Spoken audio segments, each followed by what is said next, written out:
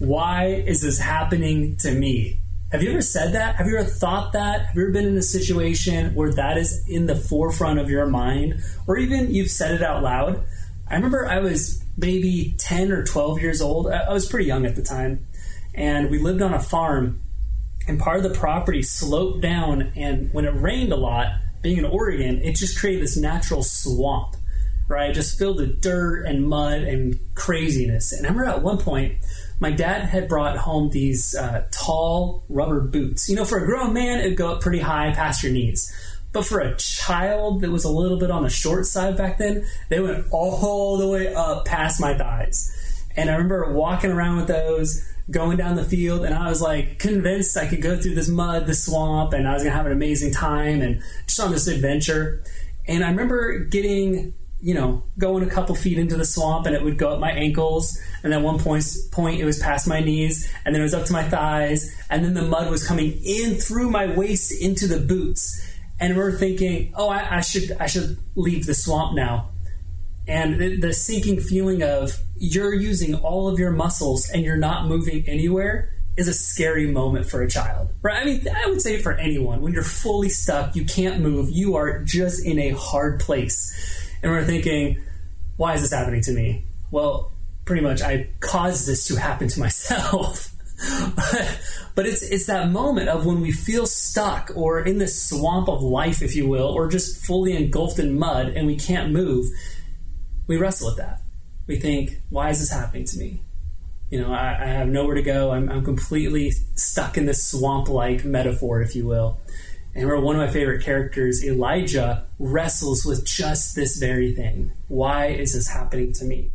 1 Kings chapter 19, 8 says this. So he got up, this is Elijah, and ate and drank, strengthened by that food. He traveled 40 days and 40 nights until he reached Horeb, the mountain of God. There he went into a cave and spent the night. The Lord appears to Elijah. And the word of the Lord came to him. What are you doing here, Elijah? He replied, I have been very zealous for the Lord God Almighty. The Israelites have rejected your covenant, torn down your altars, and put your prophets to death with the sword. I am the only one left, and now they're trying to kill me too. Then, verse 11, the Lord said, Go out, stand on the mountain in the presence of the Lord, for the Lord is about to pass by. Then a great and powerful wind tore through the mountains apart and shattered the rocks before the Lord. The Lord was not in the wind. After the wind was there was an earthquake, but the Lord was not in the earthquake. And after the earthquake came a fire, but the Lord was not in the fire. And after the fire came a gentle whisper. When Elijah heard it, he pulled his cloak over his face, went out, and stood at the mouth of the cave. I love this scene, right? And it's easy to get drawn into the presence of God showing up. But the takeaway for today is this back and forth that God has with Elijah, right? All of a sudden, God says, where are you? What are you doing here, Elijah? And Elijah responds with really, essentially, why is this happening to me?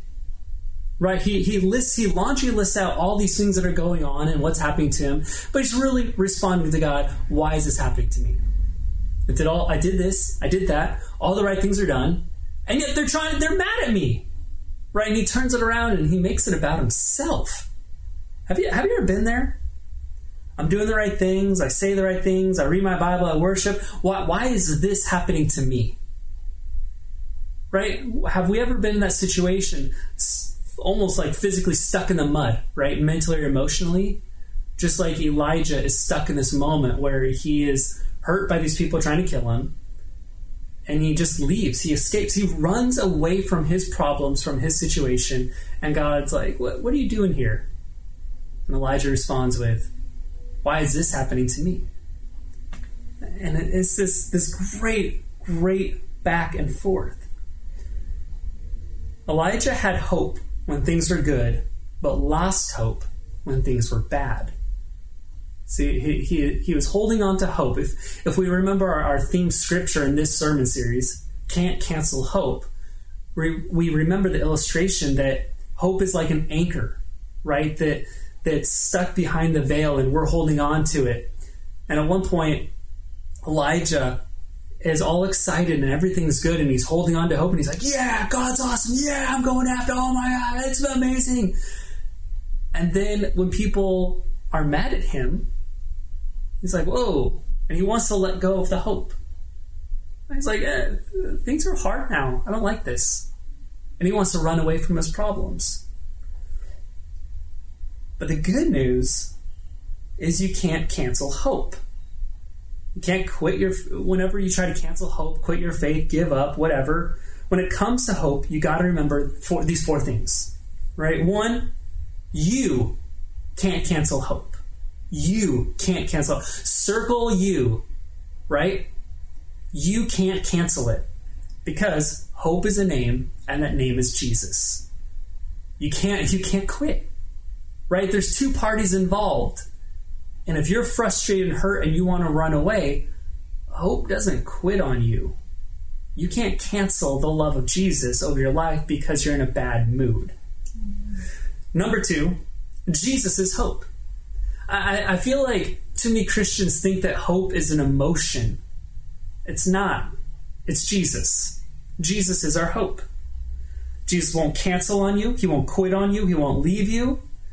Have you ever been canceled on or stood up? Like you're going to meet a friend, right? And you're like, hey dude, let's go to the movies, let's go do this, whatever, and you're sitting there and it's like, well, the movie's about to start. Okay, now the movie has started. Now we're past the opening credits and the trailers. Okay, now it's like halfway. Where's my friend? Right? That's not the kind of relationship that Jesus offers. He's not the friend that forgets or cancels or stands us up. Jesus is very purposeful and knowledgeable and wise in his timing.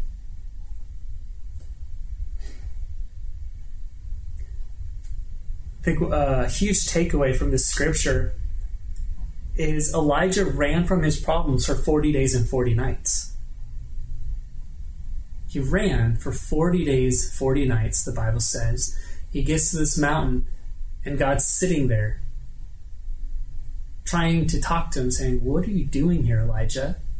Number three, hope chases you. No matter where you run, no matter where you try and hide, no matter where you try to give up, no matter where you isolate yourself, hope is there waiting, wondering, what are you doing here? Insert your name here.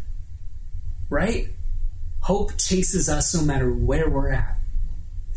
Number four, hope knows your name. The first thing that God said when he got to there was, right, what are you doing here, Elijah? It wasn't what are you doing here. It wasn't some arbitrary statement. It was personal. Hope is personal. Hope knows your name. Hope doesn't quit on you, and hope chases you. It's huge to remember. You're not in this alone. Hope is with you. So going back into the scripture, 1 Kings chapter 19, 13 through 14 says, when Elijah heard it, he pulled his cloak over his face, went out, and stood at the mouth of the cave. Then a voice said to him, what are you doing here, Elijah? Just pay attention to the scene, right? God first said, what are you doing here, Elijah? And said, come watch the presence of God is going to pass before you. Presence of God passes before you. And then Elijah hears God's voice. He witnesses the presence of God manifest on the earth, and he doesn't die. Right? He witnesses the full glory of God, and God spares his life because he has a purpose in this moment. And then God, being God, says the same thing again. You know, it's kind of a scary moment when God says the same thing twice, because it means you didn't catch it the first time, and you get another chance, a second opportunity. Right? What are you doing here, Elijah? God gives Elijah a second chance. Same exact sentence in the Hebrew, same exact wording, same exact language. I love putting myself in God's perspective in this moment of just thinking, you know what, buddy? You're under a lot of stress. You just had a long trip. It's a little over a month. Give you a little breather. You're going to see my presence. You're going to see me in all my glory. And I'll circle back on you, and God says, hey, what are you doing here, Elijah? And Elijah responds with 14. He replied, I have been very zealous for the Lord God Almighty. The Israelites have rejected your covenant, torn down your altars, and put your prophets to death with the sword. I am the only one left, and now they are trying to kill me too. Now, I don't know if you caught it the first time. That's the exact same thing Elijah said the first time. He just repeats himself and thinks this is going to fly before God, the creator of the universe. Right? God says, okay, buddy, I get it. Let me ask you the same thing again. And you better not reply with the same response, because it didn't work the first time. And then he did. He essentially tells God, why is this happening to me? And I love picturing God sitting there. This is probably not how it happened, but it's just in my mind. I like visualizing it. I like looking at it. It's just how I read the scripture. I just imagine God fully face-palming himself and just saying, child, don't make me smack you. That is my visualization of God in this moment. Right? That's my interpretation. That's not what's actually happening here. But that had to have set something off from God. Are you kidding me? I let you live through my presence. Unfiltered, unadulterated presence of who I am manifest on this planet and saved you from dying. And you're going to say the same thing again? I love it. But what's really important is let's go look into what God asked Elijah, because that's the secret of this whole scripture, this whole verse, this whole crux of everything is what God asks him and then what he says after his response. God asked Elijah, what are you doing here, Elijah? What are you doing here, Elijah? Now, in the English, this is 6 words. I hope I counted that right. In the Hebrew, when it was originally written, it's only 2 words. That's it. Amar, Elijah. And if you understand a little bit of Hebrew, half the sentence is his name. Amar, Elijah. That's the entire sentence. It comes down in English. What are you doing here, Elijah? Amar, Elijah. That's all God says to Elijah to set him off of, why has this happened to me? Huh, God? Amar, Elijah. I think it's vital we understand what God is saying and the definition of these words. Amar means this, to be called. Right? To be called, to be commanded, to ask. And Elijah, this is the secret of it all. When God says his name, the Hebrew word is, my God is Jehovah. So when God is asking Elijah, he's actually saying, why are you here? Your calling, your purpose, your identity is, my God is Jehovah. And you're up here acting like your God is fear. Acting like your God is worry. Acting like your God is defeat. Because last time I checked, your God is Jehovah, which is me. I'm going to deal with these things, and you act as if you've already been defeated. You full on quit before anything has happened. That's insane. Which brings me back to my interpretation of how I view God in this moment. Child, please. Do you know who your God is? And I think this is a vital question for us to ask our own selves in moments and situations. Who is your God? Do you know who your God is? Do you know who your Jesus is? Or are you like Elijah in this moment where money has become your God? Where gossip has become your God? When arguments have become your God? When worry has become your God? Because only one thing can be over the pedestal in your life, and it's evident in how you think and how you act and what you do. We need to allow God to be our God. We need to allow Jesus to be our God, not these things that want to try to steal our thoughts away. God is our God. That's it. The end. Elijah's all of us. When we take on the spirit of, why is this happening to me? We're allowing something to try and take the place of God. And fear, it's so crazy. Every single person has dealt with this. And maybe it's just me. Maybe it's just I deal with this. I don't know. But those moments of, I know what the Bible says, I know what God says, I know what I'm called to do, but then fear comes in and I make decisions based off of fear, or I make decisions based off of worry, or I make decisions based off of money. And it's absurd. And in those moments, God shows up and says, what are you doing here, Matt? You are called. You are purposed. And you're allowing that thing to control your life? No, I'm in control of your life. You have stolen my job title away from me and given it to this thing that is not worthy and belong as part of your life. It blows our mind. And then it continues on. 1 Kings chapter 19, verse 15a. This is God responding right after Elijah says the whole long statement, right? Why are these things happening to me? And then God replies with, the Lord said to him, go back the way you came. That's not a good statement. Another way of saying it, go back from where you came from. Go back from where you just were. Right? God says, turn around and head back. So the interesting thing about this all is the start of the story starts with, he ran for 40 days and 40 nights. And then God says, go back the way you came. Meaning, he's referencing 40 days and 40 nights. Start walking.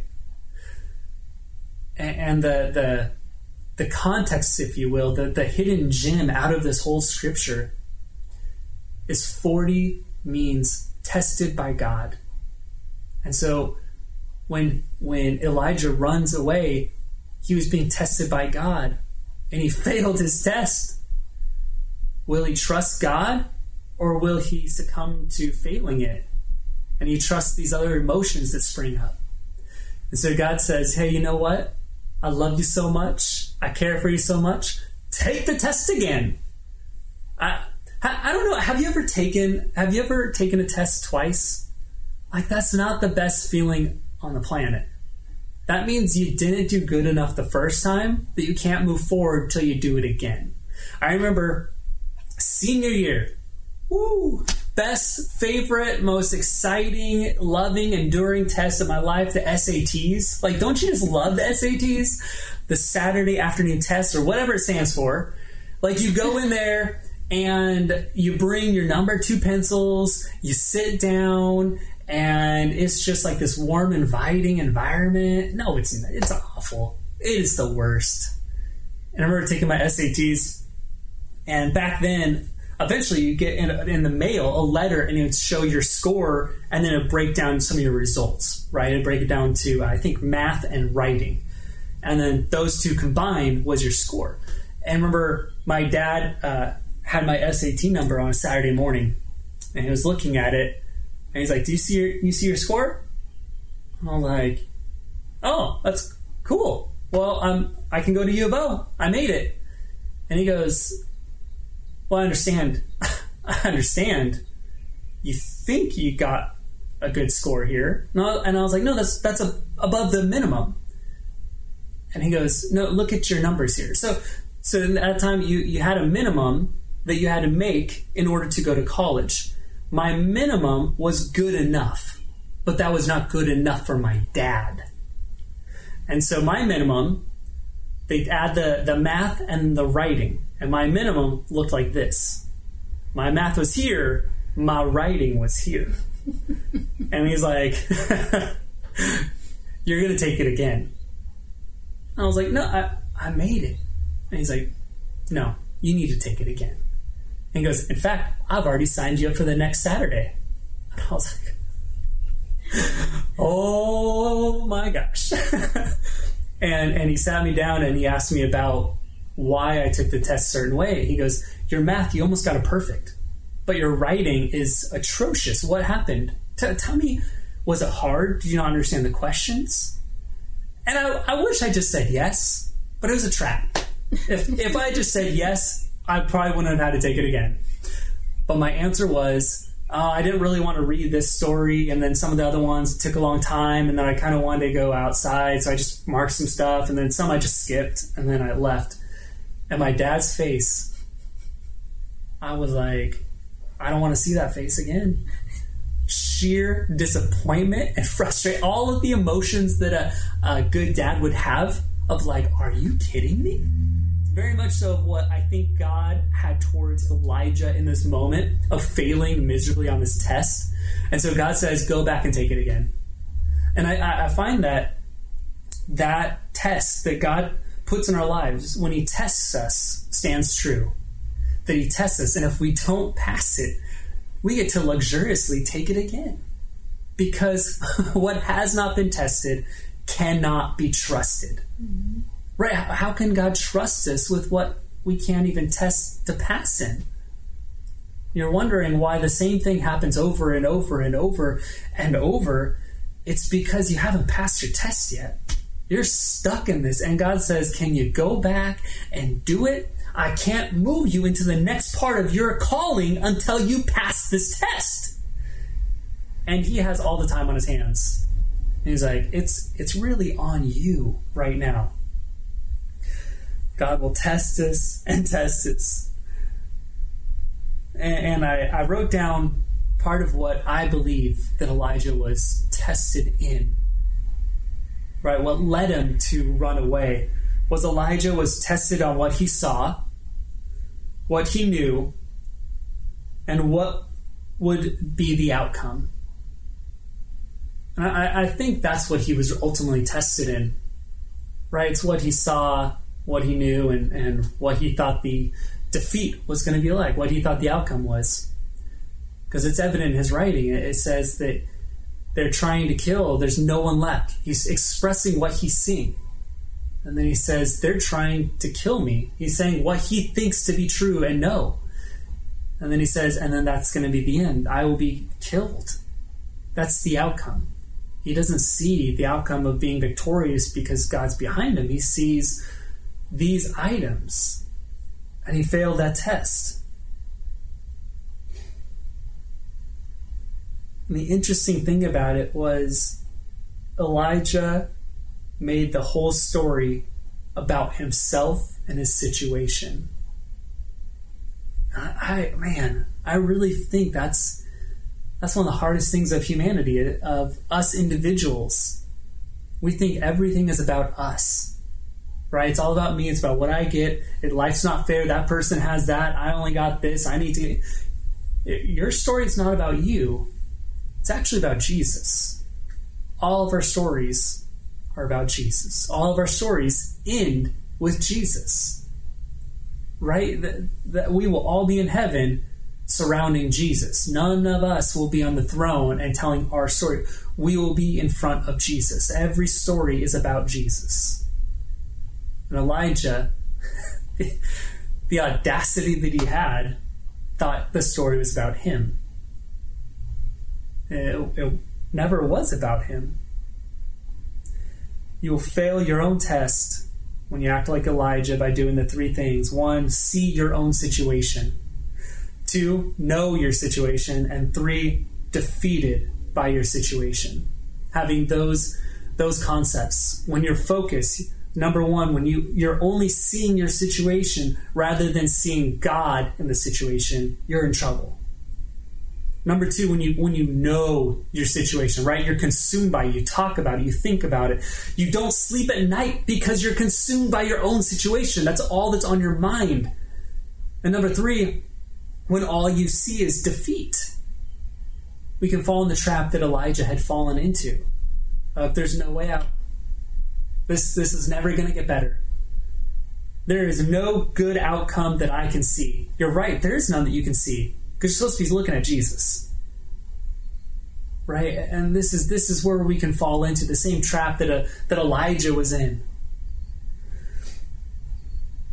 We all need to retake our tests when we fall in the same shoes as Elijah. And here's the weird thing about this story. So God full on straight up tells him, go back the way you came. Essentially, go retake your test. You done failed. And then he follows it up with, okay, but I want you to anoint these 3 people. Right, that's how it ends. He says, go retake your test, but anoint these 3 people. What? What does that have to do with anything? So it's almost as if when a teacher makes you retake the test, and the test isn't just the exact same and you have to retake it, but they're like, oh, and I added some extra questions for you. That is not helpful. I was prepared to study this, and now I have to do other things? 1 Kings 19, starting at 15. The Lord said to him, go back the way you came, and go to the desert of Damascus. When you get there, anoint Hazael, king over Aram. Also anoint Jehu, son of Nisam, king over Israel. And anoint Elisha, son of Shaphat from Abel Moon, to succeed you as prophet. Jehu will put to death any who escape the sword of Hazael. And Elisha will put to death any who escape the sword of Jehu. It's like, okay, God. But Elijah knows God good enough to when he speaks, he listens. Right? So he goes back, retakes his tests, and has to anoint 3 people. How do you find hope when you have a case of the why is this happening to me? Well, let's just bring it home and wrap this up.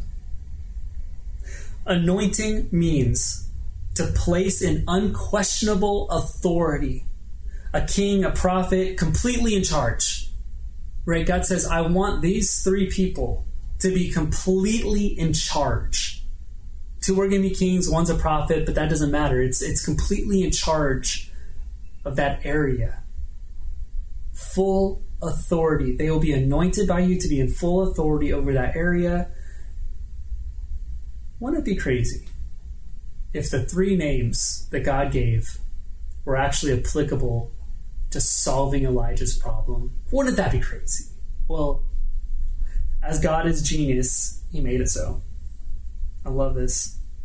Hazael, the first one, his name meaning is one who sees God. You need to see Jesus. Your situation is not the center of your whole life. Jesus is. The irony of this all, where Elijah was failing his test because he was seeing a situation and not seeing Jesus. The first person God says to anoint, his name meaning is one who sees God. God's like, I need you to go anoint this person. I wonder if God's just sitting there, just kind of smirking to himself, trying not to laugh. Your first task when you retake the same test again is you have to see Jesus in your situation. Whatever you're going through, try to find Jesus. Try to find the hope, the little thing that, why is this situation so bad and so atrocious and so happening? Find the gem that is Jesus in the center of it. Find out where that hope is. And that's the first part of passing your test that you've been failing for so long, is you have to see Jesus in the center. The second name, Jehu. Ready for this? Jehovah is he, or one who knows God. Right? When Elijah was failing his test, it was because he couldn't see Jesus in the situation, and then he didn't know that Jesus was moving in it. God wasn't a part of it. His whole mind was consumed with the situation and not of God. So God says, and I want you to anoint the one who knows God. The goal in this moment, the whole crux, the whole thing is that you would know Jesus. Your relationship would be all about Jesus. You would look for Jesus in the situation, and then you would know Jesus is in the situation. Because when you see him and look for him and know he's there, there is no way you can allow your mind to be defeated and run away to isolation again. And then the third name, ready? Elisha. So his name is Elijah, and this person's name is Elisha. Means God is salvation, or one who is saved by God. Right? So if you run from your situation, how can God save you in the situation? The third person who's supposed to anoint means God is going to save you. Right? You can't be defeated because God is here to save you. So the three things that Elijah was struggling with were the three names that he was supposed to anoint and appoint over the land. Someone who sees Jesus, someone who knows Jesus, and someone who is saved by Jesus. When you have the mindset of why is this happening to me, you need to really change and pivot all your thinking to, I'm looking for Jesus in this situation because I know that Jesus is in the situation, and I also know that he is going to save me in this situation, and I can't run from it, because if I run from it, I will miss him saving me in this situation. The best place to be when you got a situation is in the middle of it, because that is where Jesus saves you. Don't run from it. Don't hide from it. Jesus is ready to save you in it. We need to see Jesus, know it's Jesus, and be saved by Jesus. That's where our hope is. And I want to encourage all of us, myself included. We need to pass our tests. We need to make sure that Jesus is the center of everything. I don't want to fail any more tests. I don't want to see you fail any more tests. Patty, you never fail tests, so we're all good. Just kidding. But that's where we're at. We need to see Jesus. We need to know Jesus because he's going to save us. Let's pray. Lord, we absolutely love you. We thank you for laying out Elijah's failure in his test so that we can relate to this and we can know how to move forward like Elijah did. I pray that you'd be with us today, Mother's Day. I pray for all the men and the children, daughters and sons that forgot that it was Mother's Day. May you have mercy on them. But Lord, in all seriousness, we love you, we worship you, and we're excited for what you're doing in our lives. Amen. And with that, just want to remind everybody that you can go to lighthouse805.com or click the link above to go ahead and give of your tithe and offering. And you can also give to our children's fund, for our remodeling fund. So we're getting there. We're climbing up to our goal, and that's really, really exciting to know what we have to look forward to with our children's ministry. So that'll be lots of fun stuff. We have game night is on Wednesdays at 7 p.m. and it's going to be through Zoom. So if you want to hop on that, please let us know. Fill out the contact form at lighthouse805.com. You can reach us through there, or you can reach us through social media, and I'll get to that in a second. But we host a game night on Wednesday nights, and it's just silly fun, like just really silly fun. So we really look forward to it during the week, and so we hope to see you there this Wednesday. And so social media will have information on that as well.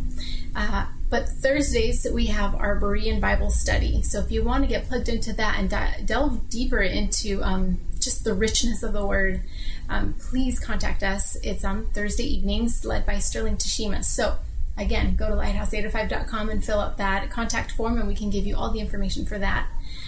So social media, we're so excited. We have so many fun posts going on there, just some fun, silly things to be entertained with during the week, but also information on what's up and coming and what we're doing virtually. And we'd love to hear from you also. So if you have stuff you're doing that's fun, tag us at Lighthouse805, and we'd love to share with all your adventures in this season of our lives right now.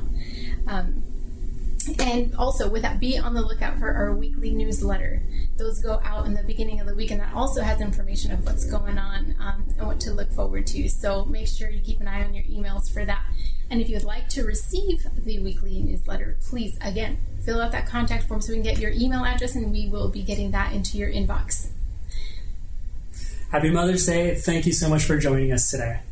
Thank you, guys. Enjoy your day, ladies. You guys are awesome.